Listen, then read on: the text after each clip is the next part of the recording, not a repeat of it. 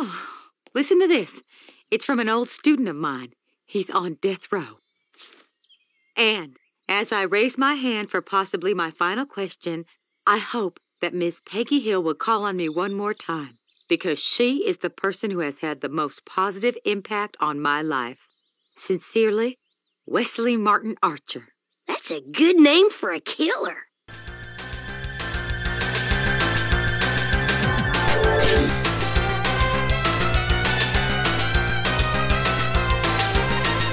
Ahoy, everybody, and welcome to another Talking Simpsons interview. I am one of your hosts for this one, Bob Mackey, who is here with me today, as always. Howdy, y'all. Henry Gilbert. And today we are talking to Wes Archer. He was the very first artist to be hired to be part of the Klasky Csupo shorts for the Tracy Ullman Show, so he is the grandfather of The Simpsons in a way. And, of course, he was on that show from seasons 1 to 7. He went over to King of the Hill to be the supervising director. He's done so much since then. Rick and Morty, Disenchantment, you name it, Wes has done it. A legendary career in animation, and we are talking to him for an hour today. Yes, we have so many questions. We pretty much split it between like half Simpsons, half King of the Hill. Mm-hmm. So many interesting stories he has to share about. Well, we have questions about Twister Mouths. It is asked. Yes. Like we have questions about King of the Hill and all the Texas specialties. You might learn something about Moe's missing tooth that appears sometimes, or disappears sometimes, rather. It was super awesome. Now we have talked to all three of the original Simpsons animators. So if we got them. So definitely go bain on, in the old interviews if you want to hear our ones with David Silverman and Bill Kopp. And also I definitely suggest listening to our ones with Mark Kirkland and Lauren McMullen too. We learn a lot about the animation side of those shows. And we are doing this in tandem with the upcoming launch of Talking of the Hill Season 2 Part 1. That's 11 new episodes of Talking of the Hill, our retrospective on King of the Hill. That is only behind the Patreon paywall for $5 a month at patreon.com/TalkingSimpsons. That begins on Friday, March 26th, and will roll out for 11 weeks after that. So if you enjoy King of the Hill, if you enjoyed some of Wes's answers about it on our interview coming up here, you're going to really enjoy the Talking of the Hill series. We'd have the same treatment that we do with Talking Simpsons, only for a different show. And you can sign up right now to hear that every Friday, and you can listen to the back catalog of us talk about the entire first 13 episodes of King of the Hill in the previous miniseries, along with our miniseries about The Critic, Futurama, and Mission Hill. So many amazing Patreon exclusives at patreon.com/TalkingSimpsons. And of course, you can find Wes on Twitter and Instagram at ArcherMation. And if you enjoyed this interview, please let him know. We always like when our guests know that our listeners enjoyed our little chats with them. Yeah. And also, if you hear a cat meowing a couple times, it's Wes has a very friendly cat, but it makes the interview no less interesting. Yes, he's beloved by all, even cats. Yeah. But all right, now let's give a listen to our chat with Wes Archer.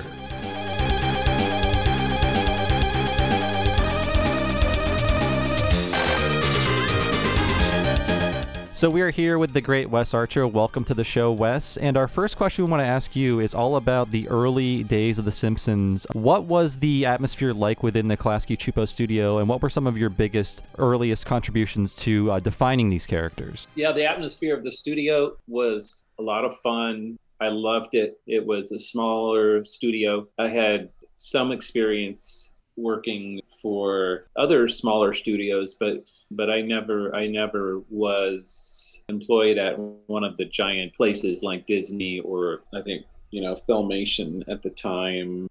There's one called Deke. Mm-hmm. So we could kind of come and go as we pleased, as long as we got the work done. We could carry on and have fun inside and make paper airplanes and whatnot. Yeah, it seemed very small and scrappy because this was before Rugrats and everything else they made. This was their first major project for TV. Yeah, it was pretty much run by Gabor Csupo and Arlene Klasky, and they employed a few production associates. There was Larry LaFrancis, Paul Germain. Paul went on to create the Rugrats. Actually, Paul Germain started out as part of the crew from Fox with Matt Groening. Yeah. Our producer was Margot Pipkin. There were a few other employees, and it's a very small place. Very fun when we started the shorts. Yeah, we had when we talked to David Silverman about the shorts, he mentioned there was an in-joke in a blink and you miss it frame from one of the last shorts of Matt strangling Paul Germain. I drew that. Oh, awesome. That's great. That's fun. Well, also in those early days, like I was just rewatching some of the first shorts yesterday, and I was surprised how early, you know, the Wes Archer trademark of the twister mouth is. Like I believe I spotted the earliest one was in the fourth short, Babysitting Maggie. What brought that about? Okay, so we had 1 week to do this animation. That includes everything from Matt Groening's little scribbly drawings. Or big scribbly drawings. So we didn't start with a formal storyboard or layout process. We just kind of took his drawings and went with them. And so it was limited animation. We had 1 week to animate it, do the cleanups and everything. The twister mouth came about because I was just trying out something that was fairly easy to do that would have kind of an impact on the acting. So I just tried that out, and I would throw it in every once in a while. It's not something you would want to throw in there all the time. We prize every twister mouth we see when we're watching it. We're like, there's another one. It feels like they were phased out by maybe season 5, and it's also weird to see. It's become kind of an Easter egg. You know, Silverman had the best really experience and talent for animating these characters. And he had more of a vision, I think, in his mind's eye of what it could be. Whereas I think my approach is more like making up stuff as I went along and kind of see what would stick, you know. But I was like still kind of learning character animation as I was doing those shorts, and it was all very rushed. We spent long hours there at the studio completing these, but you still felt rushed. No matter how many hours you spent at the studio. You know, any kind of animation is a lot of work. I don't know, except for maybe Roger Ramjet, if you've seen those old cartoons. Oh, yeah. You've seen them? Yes. They're crazy. Initially, I was told by Gabor it's going to be black and white, like the Life in Hell comic by Matt Groening, and like 1 minute. It turned into color and over a minute.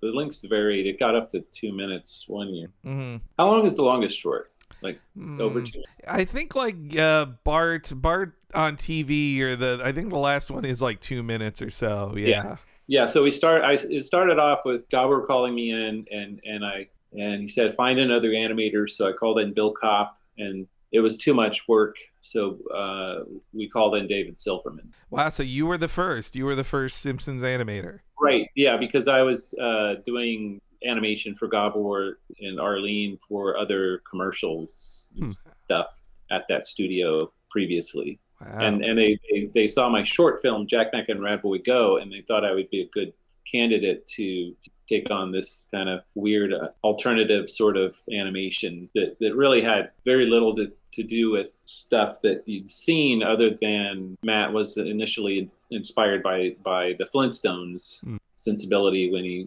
quickly roughed out the family for Jim Brooks to sell his idea. So as far as the like influences went, it was just slightly influenced by classic Flintstones.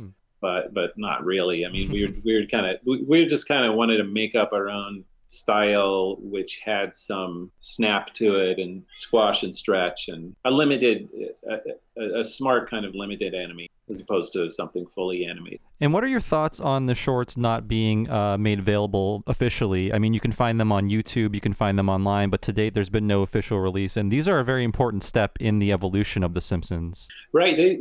I wish they would release those. I used to have a VHS tape of all of them, but that was lost. Oh, yeah. The master's got to be somewhere. You think in the Klasky Csupo offices? Yeah. I think so. I think Klasky Csupo must have a reel-to-reel master kind of 3/4 inch tape or something. Well, we know where that is. They must in their vault. So after the shorts, the show, it gets turned into a full like 30-minute show, and that I know was a big leap for you and David, who were transitioning from that, and not to mention all the new folks. Like I've seen in some histories of The Simpsons in the early years that Kent Butterworth doesn't get the warmest reception, but I believe I've heard you've praised him for a lot of his knowledge he brought in the early days. Oh, did I? Well, yeah. I mean, I was appreciative of his experience when he first came in. We'd never worked with exposure sheets or timing out animation or official having a layout department. So technically, speaking, he was able to provide some guidance as to how to proceed. David had worked at Ruby Spears on a series, but not as director. We were kind of figuring it out, and Kent was able to help us. But along the way, we kind of realized he wasn't kind of sticking to the parameters of the style we had kind of established. So I guess you know about the Some Enchanted Evening. Yeah. And there's a screening of that when it came back in color that was a debacle. That kind of didn't surprise me that much. I was a little worried about that. Then David's episode came back looking great, and mine came back looking okay as well. So the series proceeded at that point without the director Butterworth. Okay. And comparing some of the earlier shows, so we have been going over the earlier seasons once again, just reviewing them with new guests. And last year we covered Homer's Odyssey, and we just covered the episode where Burns runs for governor. And there was such a huge leap in just the growth of the show visually from that first show to the first show of the second production season.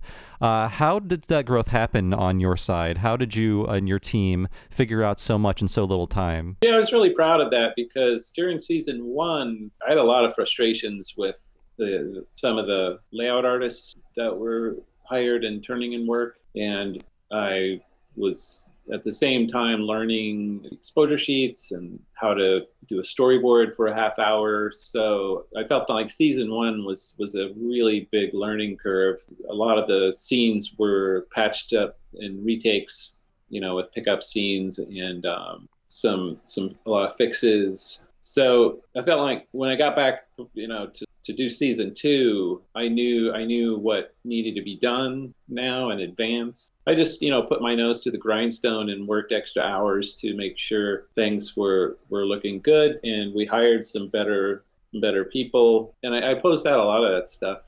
I kind of figured out where we needed to do key poses, and how to tell the story in a way that would really make it sing. And the script were amazing. So I wanted to make sure that the animation did justice to the writing. So yeah, when the 2 cars in every garage and 3 eyes in every fish. It's a complicated title. Yeah, we always just call it the Three-Eyed Fish. Yeah. Yeah. So yeah, Blinky. Yeah, I almost got a tattoo of Blinky on my arm. Oh wow. Well, anyway, because you introduced Blinky in Homer's Odyssey, and then did his key episode. Yeah. Yeah, that was a lot of fun. It came back looking really great. It was definitely a step up from season 1 in terms of consistently good animation and staging. Yeah, there's Three-Eyed Fish starts with this pan down, like a really amazing like background pan for TV animation back then. I don't think you'd have seen something that good. Well, I mean the script, which was written by Swartzwelder and Sam Simon, might have mentioned that shot from the movie Citizen Kane, directed by Orson Welles. But if it wasn't written in the script, it was definitely referenced. So I was able to watch that and kind of recreate some of those shots in our universe. So it wasn't so much like stealing the shot, but it was borrowing it and adapting it to what we were doing. And Homer's Odyssey in particular had some of the first big crowd shots, and that was before there were enough characters to populate the crowds with. So we noticed that over time, by the time you hit the Telltale Head, there were actually a town full of characters to populate the famous Simpsons mob scenes that we see in almost every other episode. Right. Yeah, the crowd scenes were a challenge for sure. Initially, we let slip a lot of weird characters into those scenes. Matt was very adamant that those background characters should not outshine the Simpsons or be weirder than our main characters. He wanted our main characters to be kind of the most eye-catching characters. So it was a problem when the background characters were too outlandish. However, some of them ended up being used as like Bart's schoolmates or maybe the Mole Man was back there, or Hans Mole Man. Hans Mole Man might have had his origin in the background characters. Ah, okay. I also was curious in those early days, like the number of episodes you directed is so impressive, but also like I feel a little distressed, like, oh my God, like how much work. And also like a lot of the directors in those early days, it looks like you guys were credited as the borders on your episodes too sometimes. Like that could not have been easy. Yeah, so it wasn't. It was a lot of work. So, but it always showed on the screen, which was nice. I knew that if I put in the extra hours, they weren't going to be wasted. It was going to show. So it's very gratifying. Well, one thing we like to do on these interviews is ask follow-up questions to things that we heard about on commentaries. And the episode Bart Sells His Soul has the famous Uncle Moe's Family Feed Bag extended bit. And in that episode, Moe has a missing tooth. And there's a bit of an argument on the commentary as to who is correct. Is there a missing tooth on Moe's model sheet? It doesn't come back a lot, but I like whenever I see Moe on screen with a missing tooth. It feels like someone is getting away with something. I don't remember what exactly the discussion was on the commentary, but I think initially Moe had a missing tooth in his design, and we didn't have a mouth chart for him, and they animated Moe's mouth with, I don't know, it had like too many missing teeth, or it was cracking, and then so we took the missing tooth out or something. Okay. How did that resolve itself? I haven't seen that. It's only in that episode, I think, consistently that Moe has one missing tooth on the left side of his face. And you like it? It's great. It's a nice little touch. It adds to his sleaziness. Yeah, it's not a problem. I mean, there's some real interesting stuff I know enough when watching, like, your episodes differ from others that I really like. Like, I miss, like, in season 2, it eventually got phased out, but I like Homer's wavier hair when, like, it's a smoother M over his ear in your episode. Oh, yeah. I don't know. I think I was, when the series began, I was tasked with putting together the main model pack, and Silverman was doing the main title, and we're doing this like as we are directing episodes. Jeez, man. So it was really pretty hectic. So I was kind of like funneling David's drawings and my drawings, and this designer we had hired, character designer Dan Haskett, who had like experience with a lot of traditional full animation. I was kind of funneling in some drawings maybe from the character design department. I don't think so. So like Dan Haskett's drawings, I had to kind of redraw them more into our universe to be less flowy and less, almost I want to say like less good. He was amazing drawings, but they didn't look like Matt Groening's style, So I had to kind of pull them back into our style. And then like David did some drawings for like turnarounds, and I did the turnarounds and kind of pulled it all together. But there was some problem with Homer's hair.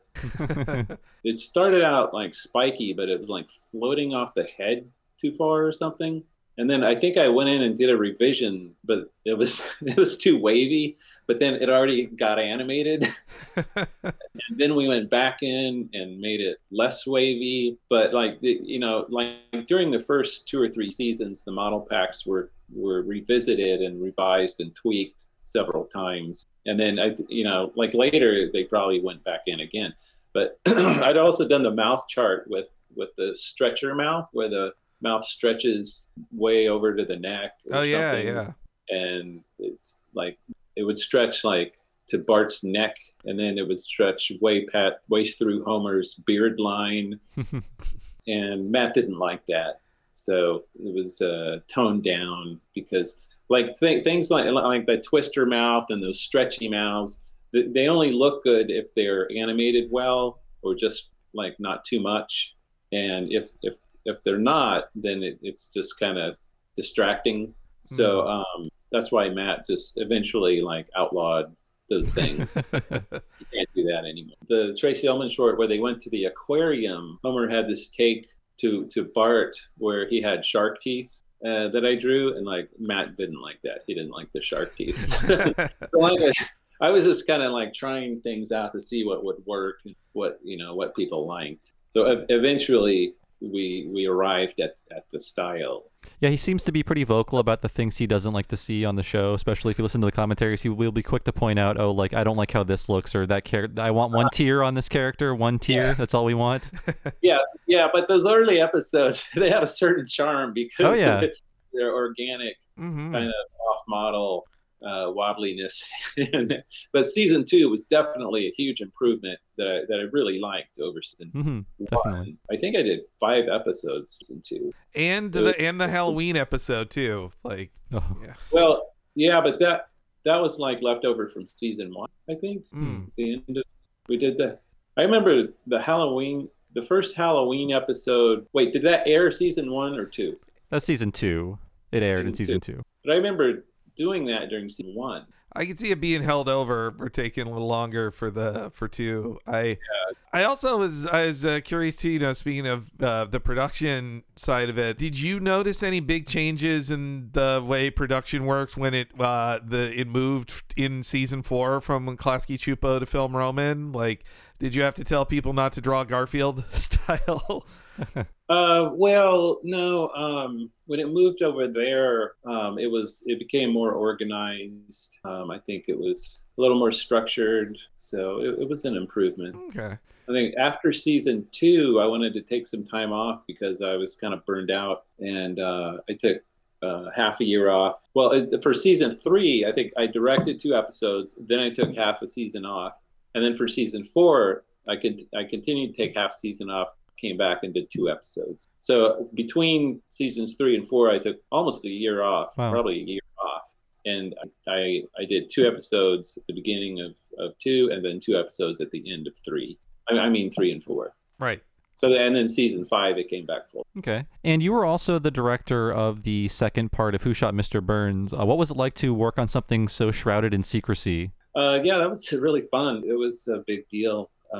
It was it was an enjoyable episode. I guess the writer and the producers knew, and then Silverman and myself knew, but I didn't know. Actually, I didn't know. I animated several endings. Yeah, I think I figured it out, or I knew after I animated all of those various endings that I had. Like, were those ever released? The scenes of like Moe and Barney and Smithers and everyone. Yeah, they aired that in the next clip show they did in season 7. Yeah. So yeah, Burns was one of my favorite characters to animate, to draw, pose out for sure. And Maggie, it's a real treat. Show featuring Burns and Maggie. You did several of the big Itchy and Scratchy episodes that have to do a lot in different animation styles. Like, what was it a treat to, break the normal Simpsons rules to do, like a Fritz the Cat parody or Schoolhouse Rock or Fantasia? Yeah, definitely. Yeah, I did quite a bit of Itchy and Scratchy. Yeah, I've always wanted to edit together all of the Itchy and Scratchy shorts that I worked on. And I would want to know, like, if that would comprise a half hour or more or what. Yeah, well, I think probably by now there's like an hour of Itchy and Scratchy that you could cut together. Yeah, across the span of all the episodes. Yeah, for sure. Yeah. I would always kind of want to take those myself during storyboard and layout. I would always have my hand in those. So I remember Itchy and Scratchy Land. I designed the island that they fly to on the helicopter. Remember that? Yeah. That's a great looking episode too. That was based off of this Disney short where Pluto goes up against this jury of cats. Oh, that one scared the hell out of me as a kid. Was it called Pluto's Nightmare? That sounds right. So we want to transition to talk about King of the Hill. We're big fans of the show. We're actually covering the second season right now with one of our podcasts. And first up, I wanted to know, what was your transition like to King of the Hill?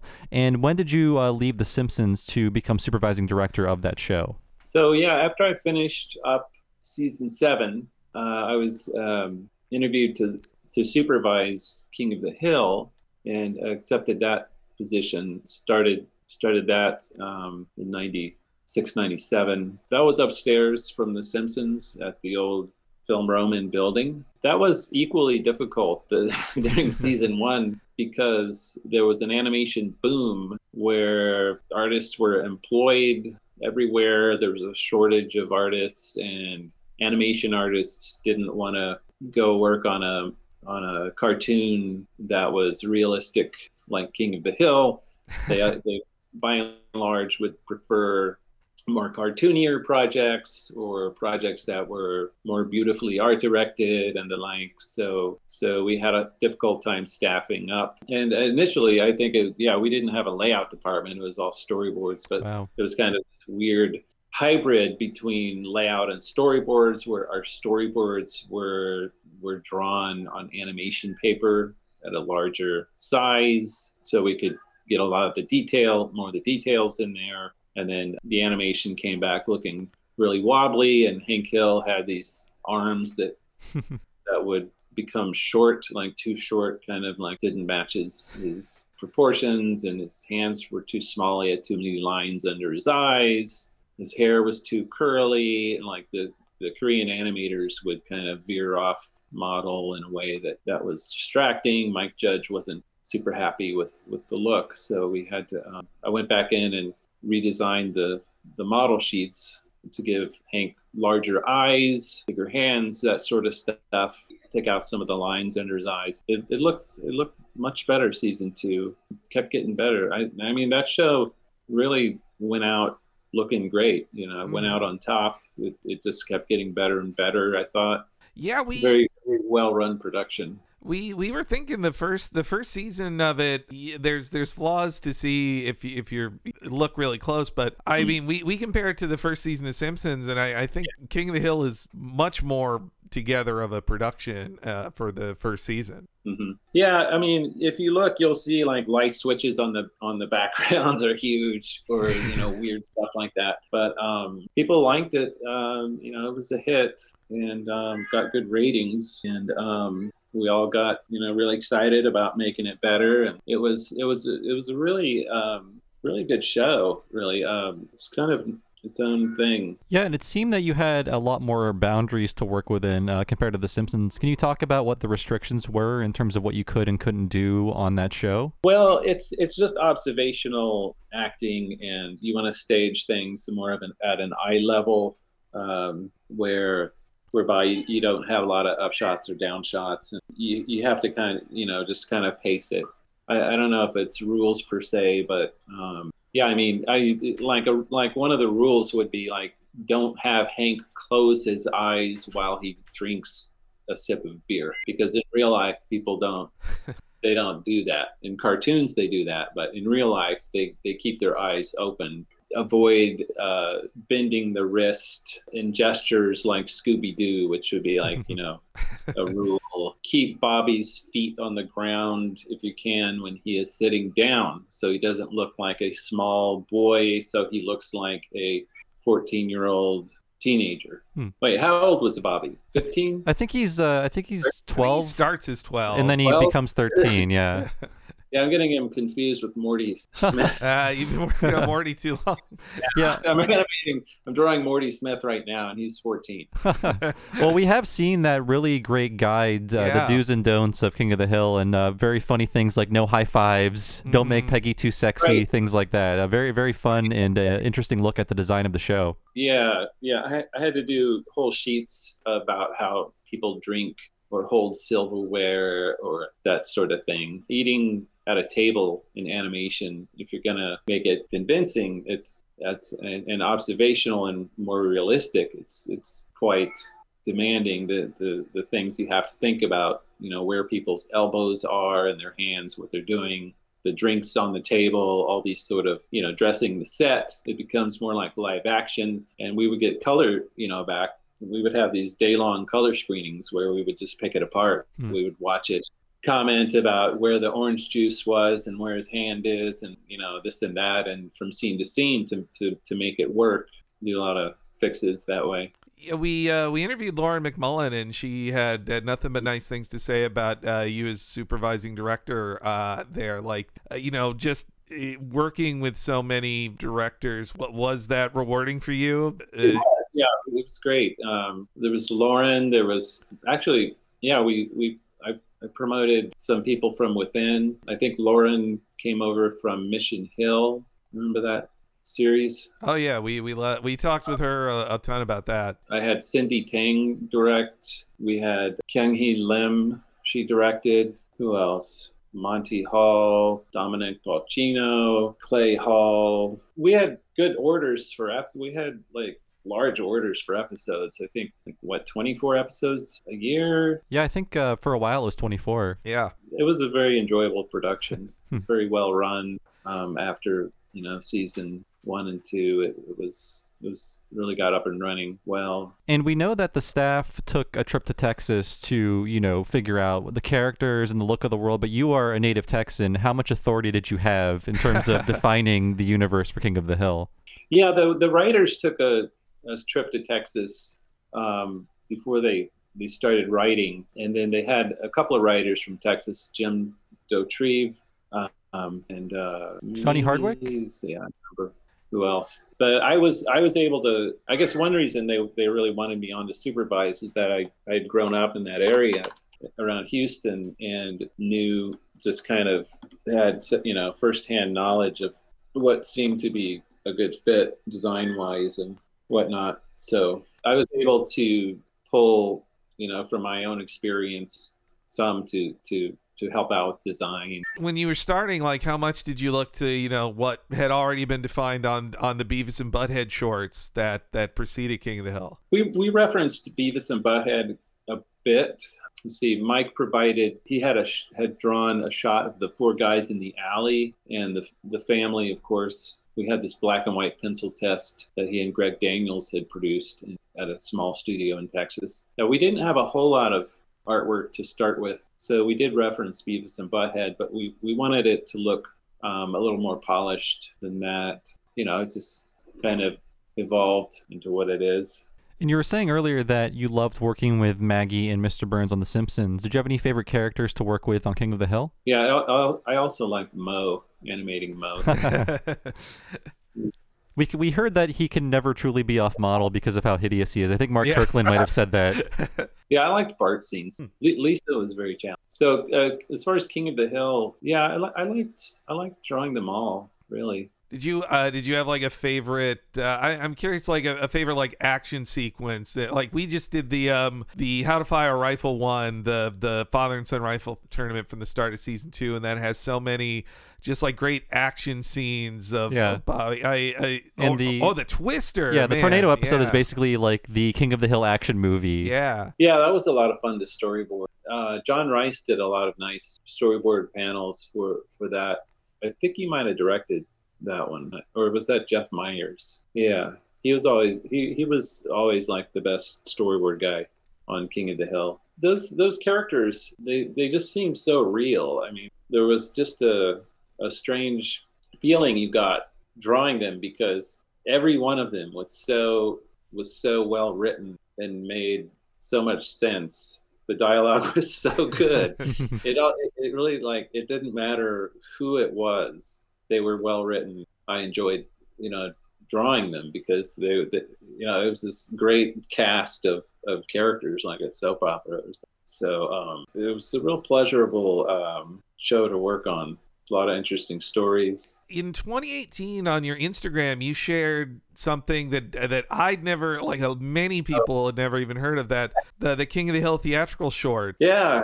So that the King of the Hill theatrical short for the Will Rogers Institute was one of the last things they did, I think, on King of the Hill. It was the first what was it? It was widescreen. Sorry, what year was that produced? Oh, I just knew when you shared it online in 2018. I'm not sure. I definitely the late aughts, I think it was, but yeah, it was late. It was like 2009. I don't know. I'd have to look at my post. I can't remember right now. I storyboarded the Will Rogers thing. I timed out the animation on ones, meaning like one frame per drawing more, so that it would look more theatrical. It was this weird public service spot that they had paid for. I think the entire spot is available on YouTube. I think the actual Will Rogers Institute finally posted it. When people found that, they thought, "Oh, was this going to be a King of the Hill movie? Did we miss something?" Right, but yeah, right, Yeah, they thought it was like a clip from a theatrical movie or something because I posted the beginning, the first 60 seconds without the ending saying it was the Will Rogers Foundation, a charitable organization. And I did that because 60 seconds, I think, was the only thing I could post on Instagram. So that's why I cut off the ending of it. People thought there was a real movie where a genie cursed the group. Yeah, it was out of context. I think it was better with no context. Dale is invisible. Yeah. You didn't want to know it was the Will Rogers Foundation. Let's just watch it and all of its twisted glory about how the UFO had crashed into the White House and Bobby is 50 stories tall and Dale is invisible. It's great. And that made me think, I mean, King of the Hill did so many great two-parters in its history, but I think there's maybe 4 or 5 of them, and they were so great in terms of long-form storytelling. Was there ever an idea for a movie, or was that ever on the board? No, as far as I know, there was never a movie pitch. Okay. Do you ever hear rumblings of doing more King of the Hill? You sworn to secrecy? Yeah. Who knows? I think it would be a success. Oh, yeah. We went to a table read of the episode Husky Bobby. It was a live reading for San Francisco Sketch Fest, and everyone seemed to be getting along, and there was a lot of buzz about, will King of the Hill come back? But it's been 4 years since then, and I mean, everything is coming back, so you never know. I mean, Beavis and Butthead is coming back. They're getting a movie and a new TV series. That's right. So you never know. I hope they contact you. Yeah. First person who would know. Yeah. Well, Wes, I also have a very random question from your history, but as a youngster, I watched anytime Cartoon Network had like a new pilot on, and then I see this one that I'm like, wow, this kind of looks like Futurama, called Fungus Among Us. And then at the credits, I was like, whoa, Wes Archer is the creator of this. Like, how did that come together? So what happened was I left King of the Hill to go to this internet company called Icebox.com. I was there for about 9 months and they went bust. And so I went over to Futurama to direct a couple of episodes. And then Futurama was temporarily canceled, like it was put on hold or something. I remember Futurama was canceled, and then they renewed it later. Yeah, it was brought back. So after it was put on hold, I was at Rough Draft Studio, and I sold this pilot to Cartoon Network, Fungus Among Us, that they produced as part of their pilot shorts program. That was just a wacky idea I had that I thought would make a good series, because I've always been fascinated with trademark designs and logos. Also, kind of its opposite, the microscopic organic microorganisms and the photography of small things you can't see. So I thought it would be a good show to have these chemical mascot characters materialize and fight these small fungus characters. And so I pitched that, and they wanted to do the pilot, and I designed all the characters, and Rough Draft Studio provided a couple of background designers, and we animated that short there with all Futurama people, basically. No, it looked great. Like as a kid, I really loved it. Cartoon Network messed up there, not ordering that to series. Well, no, I think they did. Maybe what was the one they chose to produce as a series? I forgot what it was. I think it was probably Grim Adventures of Billy and Mandy and Codename Kids Next Door. That was that era of the early 2000s. It was Codename Kids. Okay. Yeah. Billy and Mandy, I think, was the previous season of shorts, maybe. But yeah, I remember they chose Codename Kids. And I think Fungus Among Us, I made the mistake of presenting the chemical mascot cleaning characters as the main characters, and the fungus guy Mush Rotten as the kind of villain secondary character, I guess, I suppose. Whereas, like, I figured it out after we did the pilot, but like during the pilot, I could have rewritten it to be with Mush Rotten, and then he's fighting the chemical mascot guys. You know what I'm saying? Mm-hmm. So yeah, like they could have devoured him. It ends with him being eaten. And then he pops back in his can, to strike again later. But the fungus people are happy and well fed or whatever. Anyway, that would have been figured out if it had been approved for series. And when it comes to Rick and Morty, were you hired because Justin Roiland is a big Simpsons fan? And also, what was it like to work under an artist with a very particular style, just like Matt Groening? Are you referring to Justin's style? Yes. Yeah. So they wanted me to come on Rick and Morty for season 1, but I was on Bob's Burgers. I had to do Bob's because of like financial reasons, and so I turned down Rick and Morty, but I was able to come back, come on board season 2. Mm-hmm. When I was interviewed for Rick and Morty, Mike Mandel, the producer, had worked with me on The Simpsons. Okay. And yeah, Justin's a big fan of The Simpsons, so they really wanted me on board because I also had experience with primetime animation. Rick and Morty seems like a very design intensive show too. Like, is it more or less design intensive than a regular Simpsons you did? Oh, much more, because there are actually art directors on Rick and Morty. They bust out some amazing design work, and they the color work on Rick and Morty is amazing. Mm-hmm. It's got a lot of very complex designs. So as a director or supervising director on Rick and Morty, you don't have to spend design time because the art directors have that covered. Okay. The amount of design work for a director is a lot less. And one of your most recent credits, you worked on Disenchantment. Was it like getting back into the Matt Groening art style as director? That was great. I really enjoyed that. I really, because since The Simpsons is still going on into season 30 something now, I always, part of my brain always knew that I could have made like an entire career out of that one series. I'll be working on that. And I miss drawing that stuff. So it was great to go on to Disenchantment for a year, because there it was again. I was drawing Simpson style, Matt Groening stuff. So it was awesome. And I had one final question before we wrap up here. If Henry, you have something else to throw out there too. But I wanted to know, and I just thought of it now, is was it your choice to be drawn into King of the Hill as a murderer? So Wesley Martin Archer, that's a good name for a killer. It is. Like, okay, sure. But then it is you in the show. It's a caricature of you. Yeah, it is. So they asked, and I consented. And I did have some trouble with the law before I turned 18, or up until 18. I was arrested a few times. Wow. Nothing violent. You mentioned Rick and Morty. I guess my last question was like, I should have looked this up beforehand, but were you involved in the Rick and Morty couch gag the Simpsons did?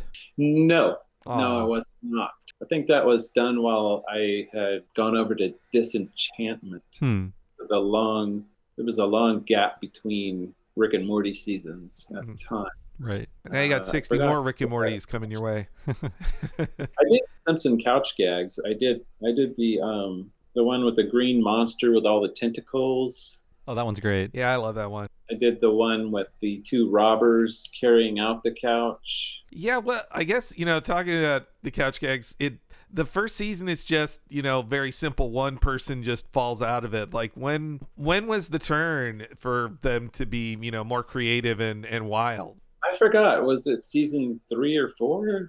2 gets a little weirder in a good way. I think mine were all season 2 or 3. I forgot. Well, man, we could keep you here forever, Wes, with a million questions. Thank you so much for your time, Wes. Do you have anything you want to promote, like your Twitter, your Instagram, anything you want to tease that you're doing in the future? No, not right now. So just, tune in to Archermation. I did really like your Archermation for Halloween of a Bart Twister mouth, a brand new one. That was pretty nice. Yeah, that was just because I wanted to animate Bart. I love the Cintiqs and the ability to crank out animation now digitally. It's something that I've really grown to love. Although I miss drawing on paper, it's nice to be able to have a whole setup where you can just sit down for a day and animate something and spit out a movie and add sound to it. It's a lot of fun. I've really enjoyed some of your commissions on your Instagram, especially the King of the Hill ones. They've been great. Yeah, I do commissions occasionally for people who want a King of the Hill like ink paint image. So I don't do a whole lot of that, but Well, the next time they're open, I'll be available to give you money. yeah. Well, I can't do a whole lot of those. I mean, I am getting more into painting in spare time. I guess I'll be doing more of that when one day I retire from animation. Well, thank you so much, Wes, for your time. Yes, thank you, Wes. Hey, pleasure.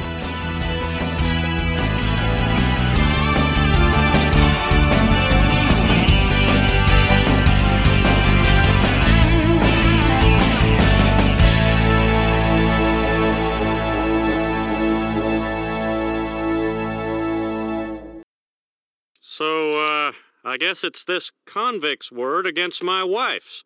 Now let's see, who can we trust? Peggy, have you ever decapitated anyone? No, I don't believe I have. How about you, Wes? Have you ever done anything that caused a man's head to come off?